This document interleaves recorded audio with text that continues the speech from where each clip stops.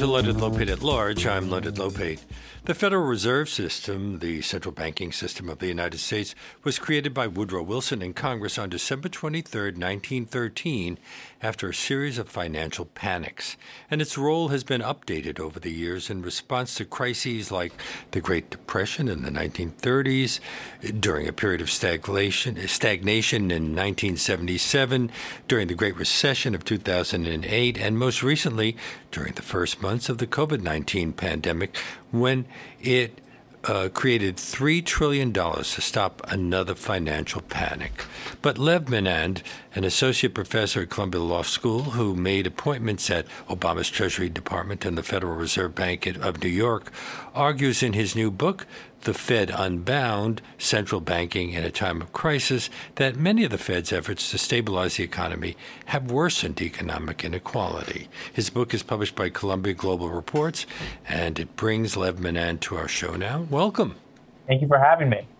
European countries already had central banks. The Bank of England was established in 1694, the Bank of France established during the Napoleonic periods. And didn't this country establish the Bank of the United States in our early years? Yes, it did, 1791, and then a second attempt was made after the charter for that bank expired in 1816. So what was different about the situation in 1913? Was the central banking system inadequate to deal with more modern problems? This is a great question, and it requires me to fill in a little bit for you and for the audience what happened between 1816, when Congress created the Second Bank of the United States, and 1913, when Congress created the Federal Reserve. So basically, we first shifted to a period of federal government. The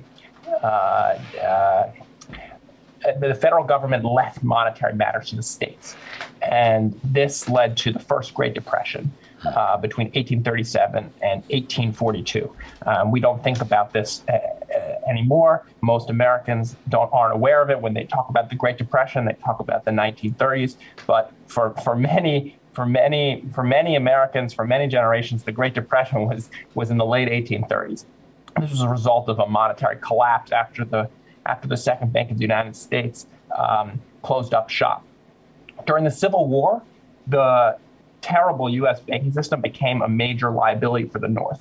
And Abraham Lincoln and his Secretary of the Treasury decided that there had to be a federal response, and they created the national banking system, which is the banking system that we still use today.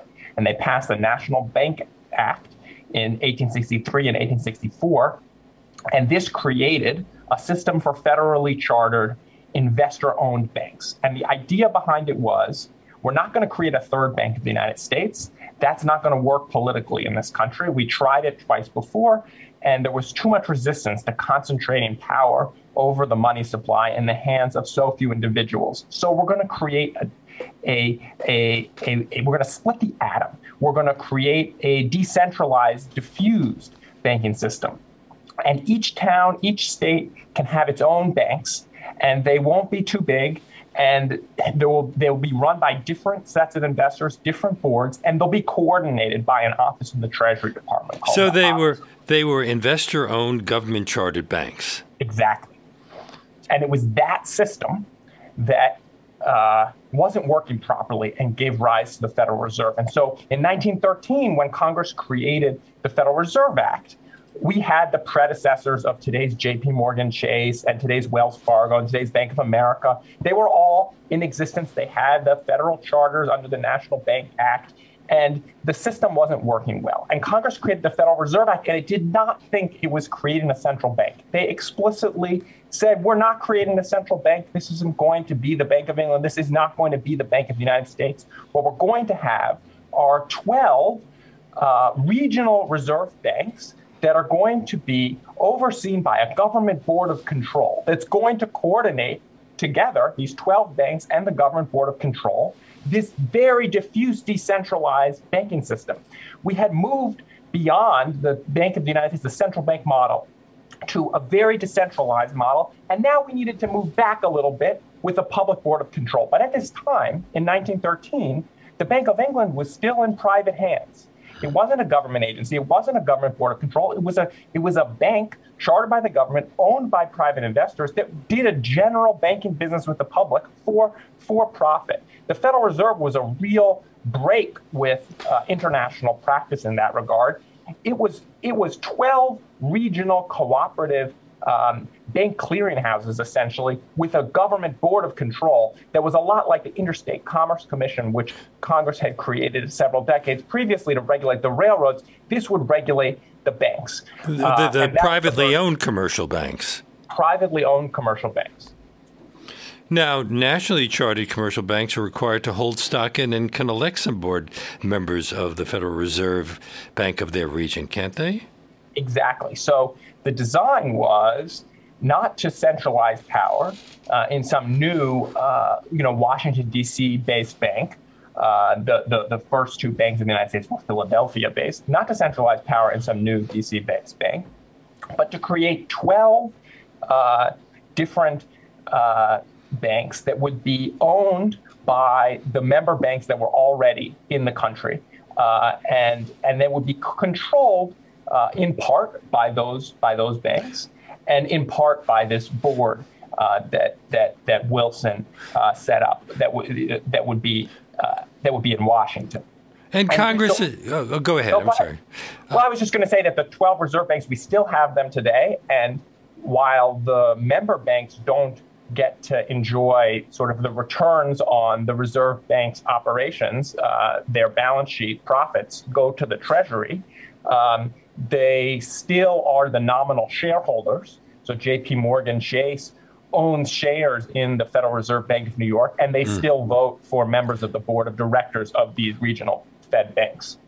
Now, Congress established three key objectives for monetary policy to alleviate financial crises in that Federal Reserve Act of 1913. Its mandate was to maximize employment, stabilize prices, and moderate long-term interest rates. And that has led to the expansion of the roles and responsibilities of the Federal Reserve Bank. Were the inequities there from the start? Well, so that mandate that you just referred to was actually added by Congress in 1977. So in 1913, Congress wasn't so specific about the Fed's role in the macroeconomy, and we were still on the gold standard.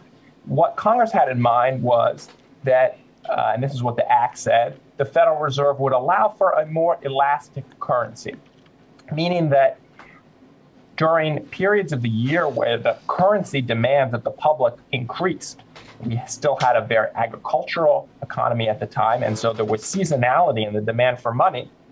The government could make it easier for the banking system to accommodate that by allowing these Federal Reserve banks to expand their balance sheets, issue Federal Reserve notes, the money we know as cash today, and avoid financial tightening as a result of seasonal pressures. The other goal was to avoid intermittent panics, to support the banking system in the face of economic uncertainty, so there aren't runs that disrupt economic activity and cause severe recessions.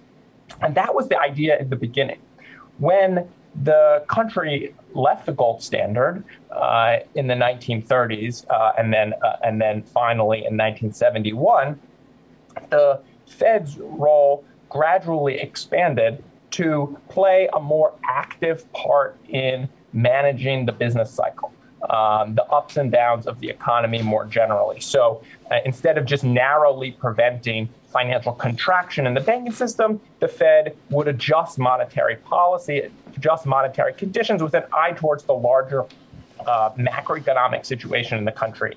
And that's what led Congress in 1977 to give the Fed a specific charge in Section 2A of the Federal Reserve Act, which is the three prongs that you just cited. It's often known today as the dual mandate, but it's actually three things, and it's actually a single mandate in the sense that the Fed's job is to manage monetary conditions with an eye towards long-term full capacity utilization in the economy as reflected by, in the long term, maximum employment price stability and moderate long-term interest rates. So the Fed isn't responsible for, and I think this is a common misunderstanding, even amongst Fed officials and government policymakers, the Fed isn't responsible itself for ensuring the economy is at maximum employment or is at price stability. It's responsible for ensuring the money supply is consistent with the economy over the long term, reaching those goals. You mentioned cash. You say most Americans don't understand how money works in this country, including the definitions and differences between cash and deposits. Now, why does that matter? This is critical. So think about how you get through the day. With cash. With cash, but also how do you get paid? Not with cash, right? Your employer doesn't pay you with cash. No, money is deposited into my bank account. Exactly. You receive a direct deposit. And cash plays no part in that. These are just ledger entries on the balance sheets of banks. And so one bank changes a ledger entry on its books, and then your bank changes a ledger entry on its books. And that's how you get paid. When you pay your credit card bill, cash isn't a part of this, right? You can't even pay your credit card bill with cash. You have to use your deposits. Now, I think most Americans just sort of assume when they log onto their bank account, they log on to Bank of America, they see they have $3,000 in their account, that there are, the Bank of America is like holding dollars for them, but they're not.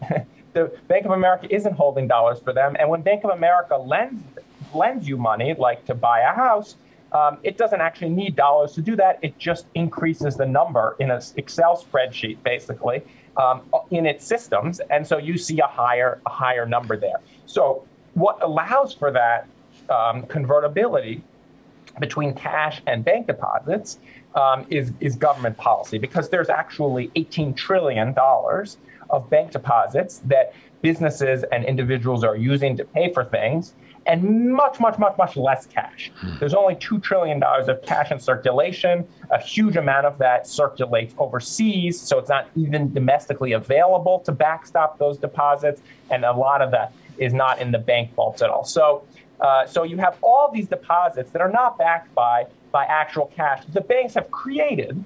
But what allows you to trust that as equivalent to money is government policy, and in particular, the Federal Reserve. Now, I suspect I'm not alone in not walking around with very much cash in my wallet. I have these cards, bank cards, that I pay for things. If I go to a restaurant, I hand them the card, and even unless the shop says that they're going to charge me extra if I use a card, I tend to use the card.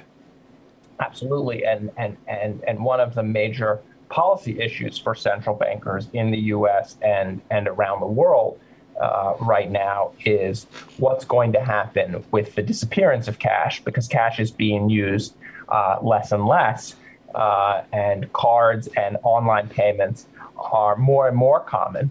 And it actually costs the government quite a bit of money to make cash available. It's not a very efficient payment mechanism, but it does have a lot of important advantages. It doesn't require technology to use, and it's private. So when you have a transaction, there's no record that the government immediately has of that transaction, the way if you transact using bank deposits, there's a huge amount of record keeping involved. Doesn't the Fed conduct research into the economy? The Fed conducts an enormous amount of research into the economy. It's one of the largest economics departments, essentially, in the world, if not the largest. It spends hundreds of millions of dollars a year on economists, on PhD economists who conduct research on a wide range of topics about the economy, micro and macro levels, including things like how much people use cash and how much they use cards and what that might mean for the future of the financial system. You're listening to Leonard Lopate at Large on WBAI in New York, 99.5 FM, and streaming live at WBAI.org. My guest is Lev Menand, whose book, The Fed Unbound, Central Banking in a Time of Crisis, is published by Columbia Global Reports. Don't you argue that the Fed's transformation is part of an international trend and that the central banks of Europe and Japan have gone through similar transformations? Yes. So there has been an underlying shift in the structure of the global monetary and financial system, which implicates not just the U.S., but also Europe and Japan. And a lot of what we've seen with the Fed over the last 15 years, we've also seen in Europe and even earlier in Japan. They are connected, though. It's not, 3-4 distinct phenomenon all happening at the same time. It's in many ways one phenomenon, and it's the rise of globalized, under-regulated, and sometimes unregulated financial markets, and largely dollar-based financial markets. And so Japan and Europe, they are actually part of the problem that we have in the United States, which is that their financial institutions are engaged in a dollar banking business. Really? The euro isn't powerful enough to compete? No, it's not. Much to the chagrin of many European bankers and policymakers, the dollar is a very important currency in Europe. And European banks, in addition to having euro-denominated deposits, maintain dollar-denominated deposits, which means that they are essentially creating dollar money just like U.S. banks, except that they don't have a charter from the U.S. government to do it, and they're not subject to regulation by U.S. bank regulators. Are the statutory responsibilities of the Fed any different from other central banks around the world? Quite a bit different, because as we touched on a few minutes ago, a lot of this central banks around the world were created in different circumstances to further different purposes. So the Bank of England was initially an investor-owned, though government chartered, it was investor-owned, a private for-profit business, and it continued to be an investor-owned business through the Second World War until it was nationalized, I believe, in 1946. And so the Bank of England has much broader statutory authority to conduct a general banking business. It was a bank the way J.P. Morgan Chase or Bank of America is a bank. The Federal Reserve was never set up to be a bank in that way. It was designed for a much more limited purpose to help regulate an investor-owned banking system that we had already set up. And so there's a real difference between the purpose and the statutory framework for the Bank of England and the Fed. Similarly, there are a lot of central banks that were created for the first time after the Second World War. I assume China has a very powerful central bank. Yeah, so the Chinese People's Bank of China also has a broader set of authorities than the Federal Reserve or the Bank of England. So one thing that the People's Bank of China does is they provide what's called window guidance. They actually can say to their banking system, expand your loans, expand your balance sheet by this percent in the next period. So whereas in the U.S., the Federal Reserve will lower interest rates overnight, which is an overnight rate that banks lend to each other in an effort to get banks to expand their balance sheet. It doesn't actually instruct them, expand your balance sheet. It makes it cheaper for them to do that, and it hopes that they will expand their balance sheet, spurring demand in the economy. But in China, the central bank can actually say, you need to expand your balance sheet by this amount, which is a more state-directed form of financial and monetary stimulus. I'm assuming that Russian banking has suffered from a series of hits because of all the sanctions recently. Yeah, so the Russian banking system is under a lot of strain right now, and it's in the process of being steadily disconnected from the rest of the global banking system, in particular the U.S. banking system, as a result of a variety of sanctions that the U.S. government and the EU have imposed on many of the largest Russian banks, as well as the Russian central bank itself, which has had a lot of its accounts at other banks and central banks frozen so that it can't access basically the deposit money that it has saved up in those accounts, and it can't use that deposit money to support its currency or any of the other goals of the Russian government. Is that based on things that the Fed does, or is that based on things that White House and Congress decide? So the Fed is involved in the sense that it maintains accounts at the Federal Reserve Bank of New York for well over 100 foreign banks and monetary authorities. And it also often engages in custody services where it will hold like treasury securities, for example, that are owned by another government on their behalf. And it holds a lot of gold for other central banks in its vault. But the Fed doesn't have a role in deciding the rules for whether or not a country can access its accounts. That's a decision for the Treasury Department and the office of the sanctions office in the Treasury Department. And so in the case of the sanctions on the Russian central bank, there was a decision made by the Treasury Secretary about what U.S. banks, including the Federal Reserve, can lawfully do with respect to Russian accounts, freezing them in many cases. And the Fed is bound by that and has to follow that sanction rule just as any commercial bank like J.P. Morgan Chase would have to. On the other hand, is it fair to say that the power to shape our economic future doesn't lie fully in the White House or the Treasury or in Congress, but at the Fed? So the Fed has a lot of control of our economic future. And this is part of the reason I wrote this book and part of the reason that I think we need reform. The Fed is overtasked right now. It's trying to accomplish more than it reasonably can do in a good and effective way for the American people. And the side effects of over-relying on the Fed are things like over-financialization of the economy, the expansion of the financial sector over the last 20 years.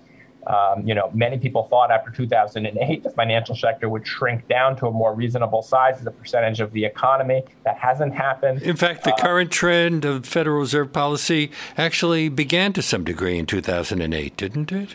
2008 was a major shift where the Fed's support for a lot of shadow banking, a lot of deposit money creation outside of the banking system became explicitly supported by the government to prevent it from collapsing, which is what happened in 2008.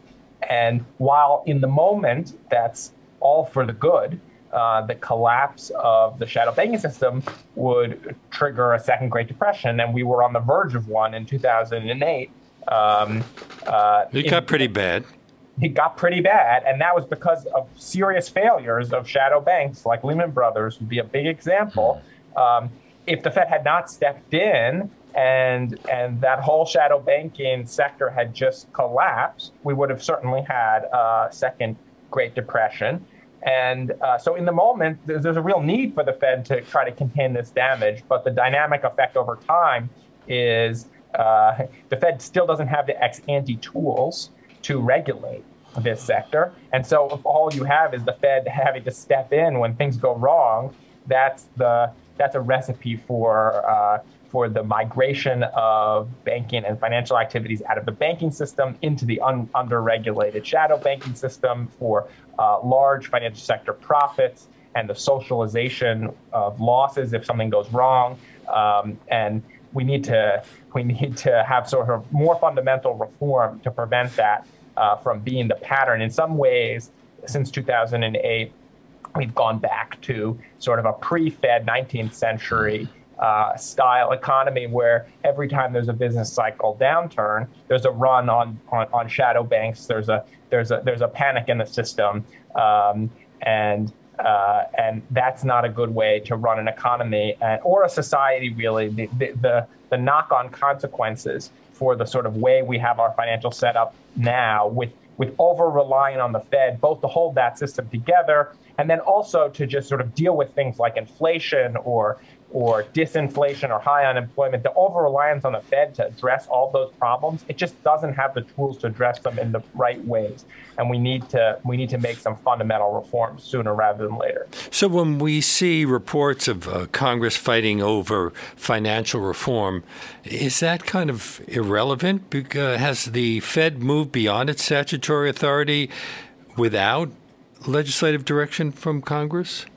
So let me take those questions separately. So first, there was a major effort at financial reform, and I don't think it was irrelevant. It culminated in 2010 in the Dodd-Frank Act, and that act put in place a number of measures that made the chances of a 2008-style crisis less likely.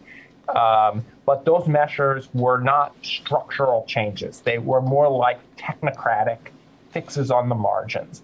And so we saw a major panic in 2020 nonetheless, because structurally the system was still vulnerable. In addition, many of the changes that were made in 2010 have proven to be very hard to use. So there was the creation of something called the Financial Stability Oversight Council, or the FSOC, that was going to basically extend the regulatory umbrella for banks to shadow banks. Turns out that the way that the FSOC is set up and its powers, it's very difficult for it to actually do this. So currently, very few institutions outside of the banking system have actually been successfully brought into the umbrella by the FSOC. So I think the financial reform debates over the past 13 years are important, but they haven't come close to solving it in a sort of structural way the underlying problem, which leaves the Federal Reserve on the hook for holding the financial system together in the face of any economic uncertainty without giving it the ability to actually protect the system on an ongoing basis. You discuss parallels between the way both the courts and the Fed have been driven to fill public policy vacuums that inaction by Congress and the White House have created. Yeah, so there is this important parallel to keep in mind, which is that the Fed can be, because of its balance sheet, its ability to create money, an alternative to the traditional political process, the traditional legislative process, when it comes to certain aspects of monetary policy. Just in the way that the Supreme Court, with its sort of broad powers of judicial review, can sometimes serve as an alternative to Congress and the legislative process for certain sorts of political or social goals.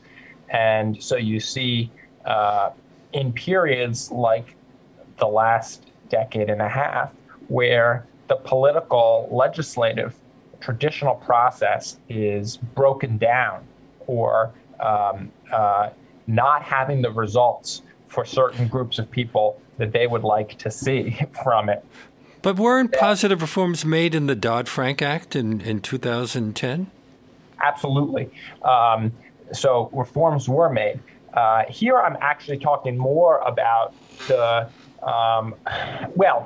reforms were made, but not reforms sufficient to prevent a future run and panic in 2020. And then a need for massive support for the financial system again in 2020. And that support didn't come from Congress, although Congress did provide some support in the CARES Act. A huge amount of that support came through the Federal Reserve, through a creative interpretation of its authorities. And so there was $500 billion lent to overseas foreign central banks. That wasn't a bill that was passed through Congress to support dollar-based banking overseas. That was just done by the Federal Reserve. Similarly, in the decade of the 2010s, when the economy was stuck in the mud following the panic in the fall of 2008. The Federal Reserve started to expand its balance sheet through quantitative easing, in effect to make up for a lack of spending by Congress, which would have been a much better and more effective response to the recession. So you see the Fed stepping in for a slow Congress, or a Congress that hasn't tackled the underlying issues. And this is not an optimal arrangement, among other things, because when the Fed does act with a program like quantitative easing, or with a huge backstop for non-bank financial firms, it reduces pressure on Congress to act. So there's sort of a vicious cycle there. Here, now all of a sudden, these powerful interests have managed to get what they need from the Federal Reserve. They're no longer lobbying their legislators for a political response to their problems. And that's unfortunate, because only the legislature can produce sort of policies that are in the interest of the whole country. The Fed's policies almost always work through the financial system, and so they're going to have disproportionate benefits for certain sorts of parts of the economy, and that's not an ideal way to set up your economic policy. You're listening to Leonard Lopate at Large on WBAI New York 99.5 FM, streaming live at WBAI.org.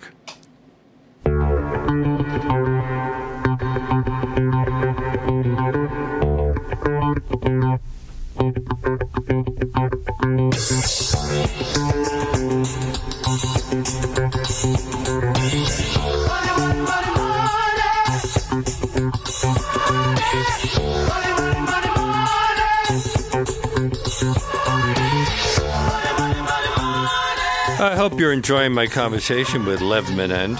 If you sign up to become a member of WBAI during today's show with a contribution of $50 or more, you can receive a free copy of his book, The Fed Unbound, Central Banking in a Time of Crisis. To do that, just go online to give2wbai.org or call 212-209-2950 during today's show, and we'll be happy to send you a copy. That's give and then the number 2wbai.org or 212-209-2950. But don't forget to make that $50 donation in the name of Leonard Lopate at Large, and we thank you very much. And get back to Lev Menend, who is an associate professor of law at Columbia Law School. He served as senior advisor to the Deputy Secretary of the Treasury from 2015 to 2016 and as senior advisor to the Assistant Secretary for Financial Institutions from 2014 to 2015. His book, The Fed Unbound, Central Banking in a Time of Crisis, is published by Columbia Global Reports. So you were part of the Fed system. Were you able to try to do things to make things any better? I did work at the Federal Reserve Bank of New York, although it was many years ago, before I think I had a full appreciation of the extent of the problem. I do think that we did make things better at the time, but like I said, the Fed's attempt to make things better is sort of a short-term fix, not a long-term fix. And the place where there's real power to solve these problems is on Capitol Hill. It's just not within the sort of Fed's toolkit to restructure the banking and financial system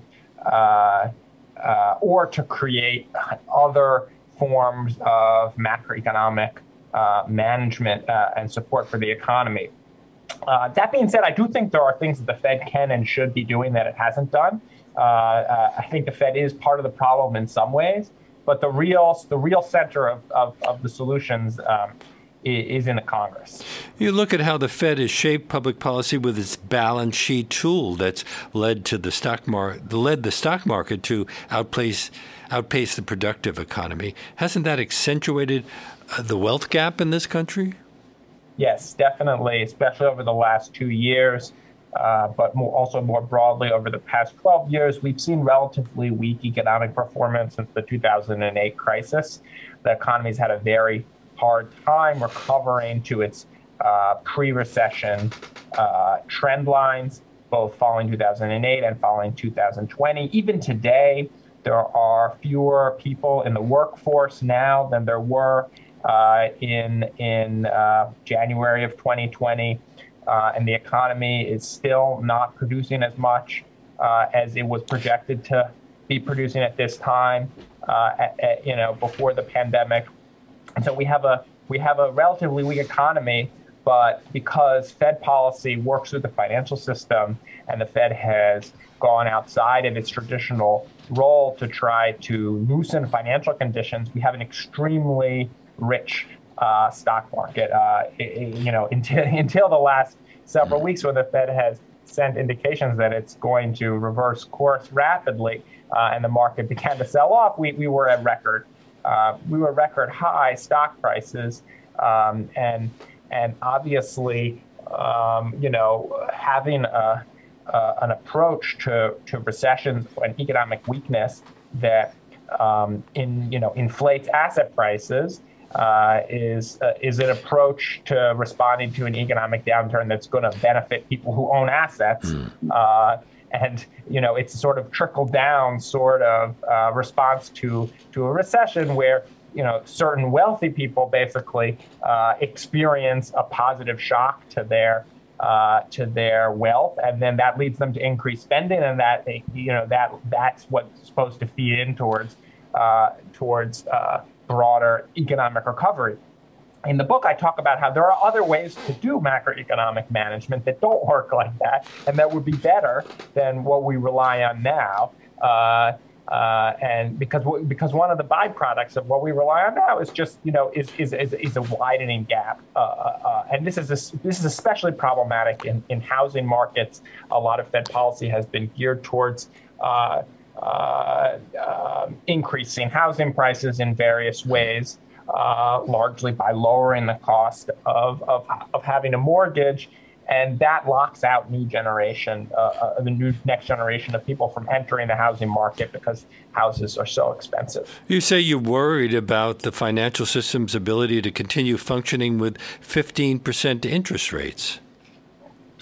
Yeah. So one thing that I think is really missing from the conversation right now about the Fed's effort to fight inflation is to what extent the fragility in the underlying financial system and monetary system will cause the Fed's will essentially serve as a block to the Fed actually achieving what it is saying it's going to try to achieve with respect to tightening financial conditions. In other words, part of the reason that the Fed may have been keeping financial conditions so easy for so long is that the financial system needs easy conditions in order to function, and that when the Fed tries to tighten, it's going to find that our system is so fragile that causes a panic and forces it to ease, which would be a very unfortunate outcome that underlines the need for structural reform so that the Fed can actually use its tools on a discretionary basis without having to sort of cater to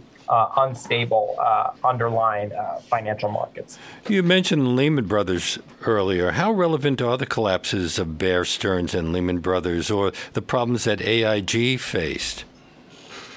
So, luckily today, hopefully, we don't have shadow banking firms that are quite that large that are in such. Can you define shadow banking firms? Yeah. So shadow banking firm, the book gets into this in quite a bit of detail, is a firm that basically is maintaining deposit-like liabilities. Just like, it's just like when you log on at Bank of America, you see $3,000. A shadow bank is doing something similar, except it's not called a deposit because legally only banks are allowed to take deposits, so they've structured it differently. So a common type is a repo. Now, individuals, you and me, we don't use that type of money. Usually shadow bank money, it's used for businesses and other financial firms. It's in the wholesale market. And so, like, let's say you're a business that you make widgets, you log onto your bank account, and with Lehman Brothers, you might have repo in a certain amount. And so it'll be, 100 million in repo. And so that's a shadow bank. It's doing a business that's similar to a bank, but it's structured slightly differently. And, the repo isn't FDIC insured.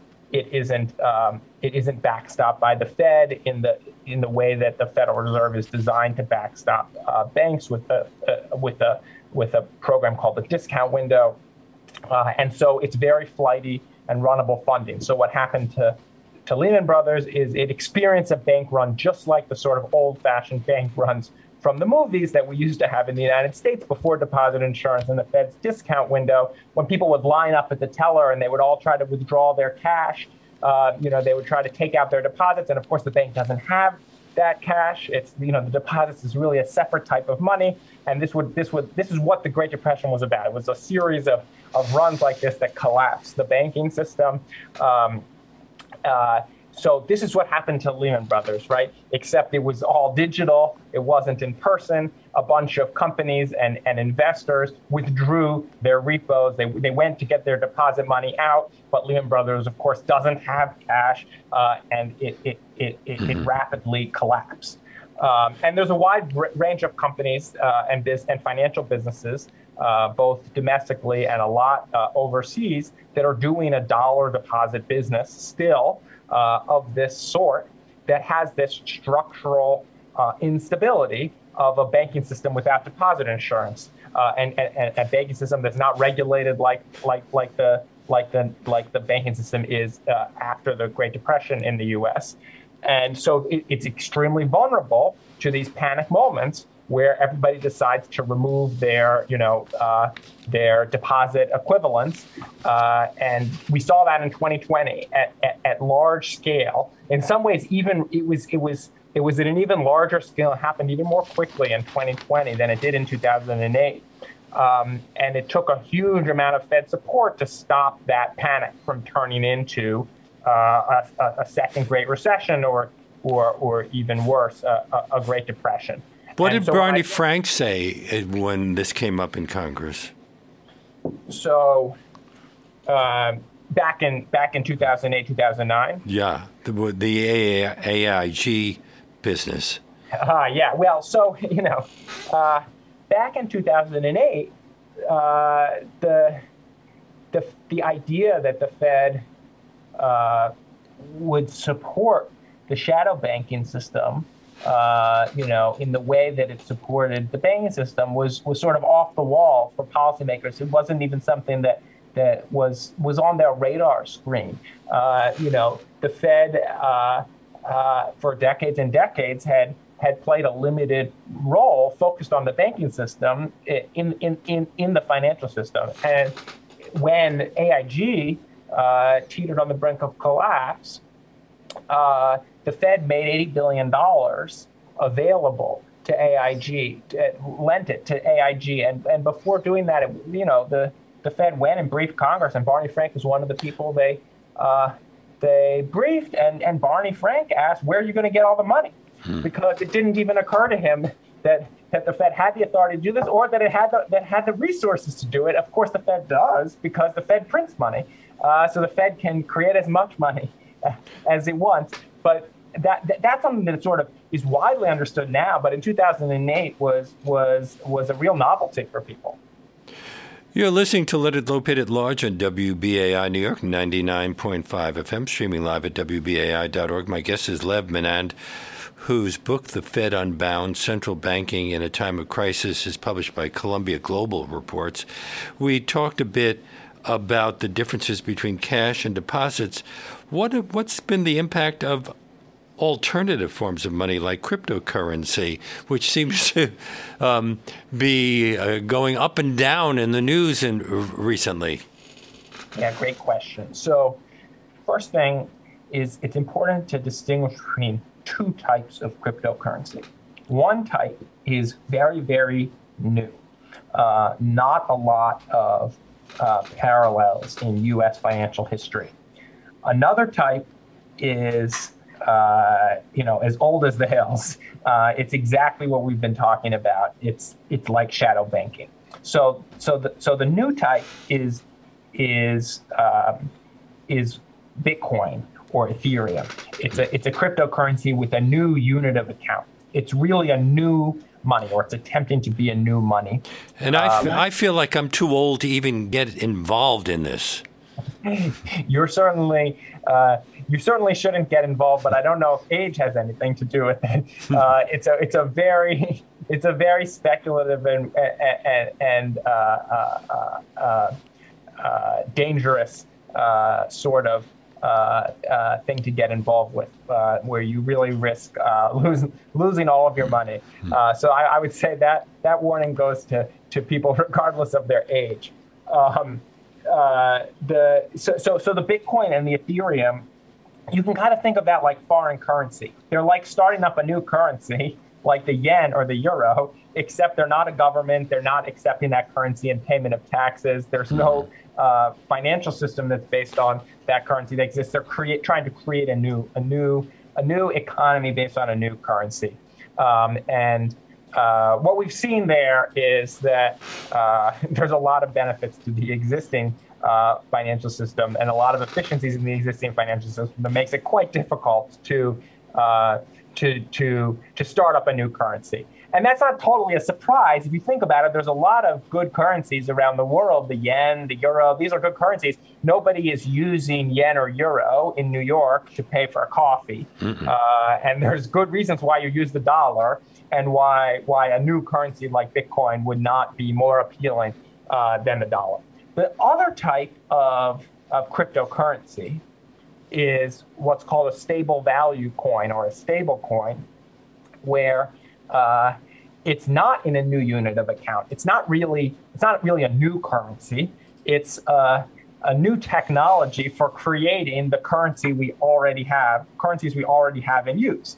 And so just like a bank is creating more dollars by opening up a ledger and entering deposit account balances in it that people treat the same as the cash that's issued by the government, a stable coin issuer like Tether is basically starting up a ledger, and they're just listing dollar amounts, and you can have an entry on that ledger, just like you can have an entry at Bank of America. It says how many dollars you have, and people will exchange those tethers, and Tether will transfer them on its ledger. This is simplifying quite a bit.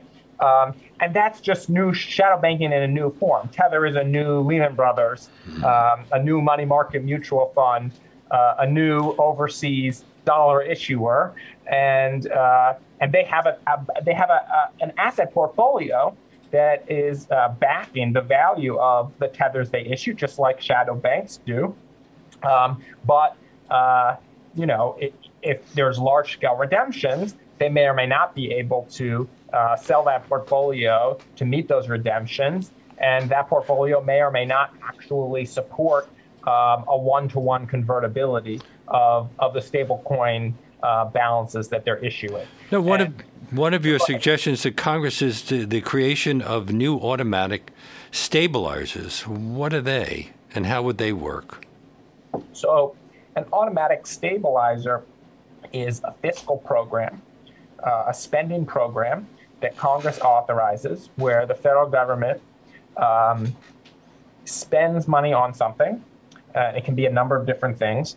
A classic example is unemployment insurance program. So let's use that. But it can be any program where the spending tends to rise automatically. The program's outflows tend to rise during periods when the economy is weak, when there's a demand shortfall, when we're in danger of a recession or already in a recession.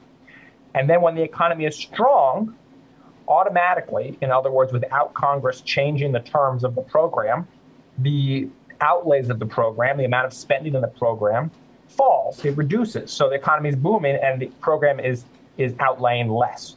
And so in that way, it serves as a stabilizer for the economy.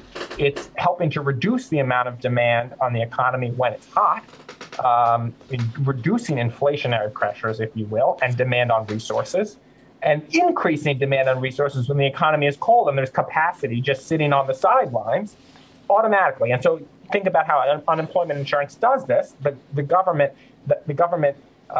sets up in advance a framework for when it will pay out certain amounts of money to certain qualifying individuals. And there, of course, in a weak economy, happen to be a lot more people qualifying. And so a lot more money is being dispersed during a weak economy. And then when the economy is booming, many, many fewer people are qualifying, and so much less money is being dispersed. We have just a couple of minutes left, but I wanted to address another subject. How do you explain what happened when Sarah Bloom Raskin was nominated to the Fed board? By way of background for the listeners, Sarah Bloom Raskin is a former member of the Fed's Board of Governors who also served as Deputy Treasury Secretary in the Obama administration and who was recently nominated by President Biden to a vacancy on the Fed board, a particular position called the Vice Chair for Supervision. And her nomination, she ultimately was forced to withdraw her nomination when her nomination encountered significant resistance from members of the Senate who would have had to approve of her in order for her to get the job. Was it a political thing? Republicans opposed and Democrats supportive? It was, of course, a political thing, and the politics had to do with climate change. And so one of the things that's happened since 2008 is as the Fed has expanded its role, expanded its balance sheet, expanded the ways in which it interacts in the economy, it has raised all sorts of questions about what sorts of policy considerations it should be taking into account in all these new activities. And the statutory framework doesn't answer those questions because the statutory framework envisions a much narrower Fed, focused on the banking system, doesn't envision a very broad Fed engaging in a lot of emergency programs like this. And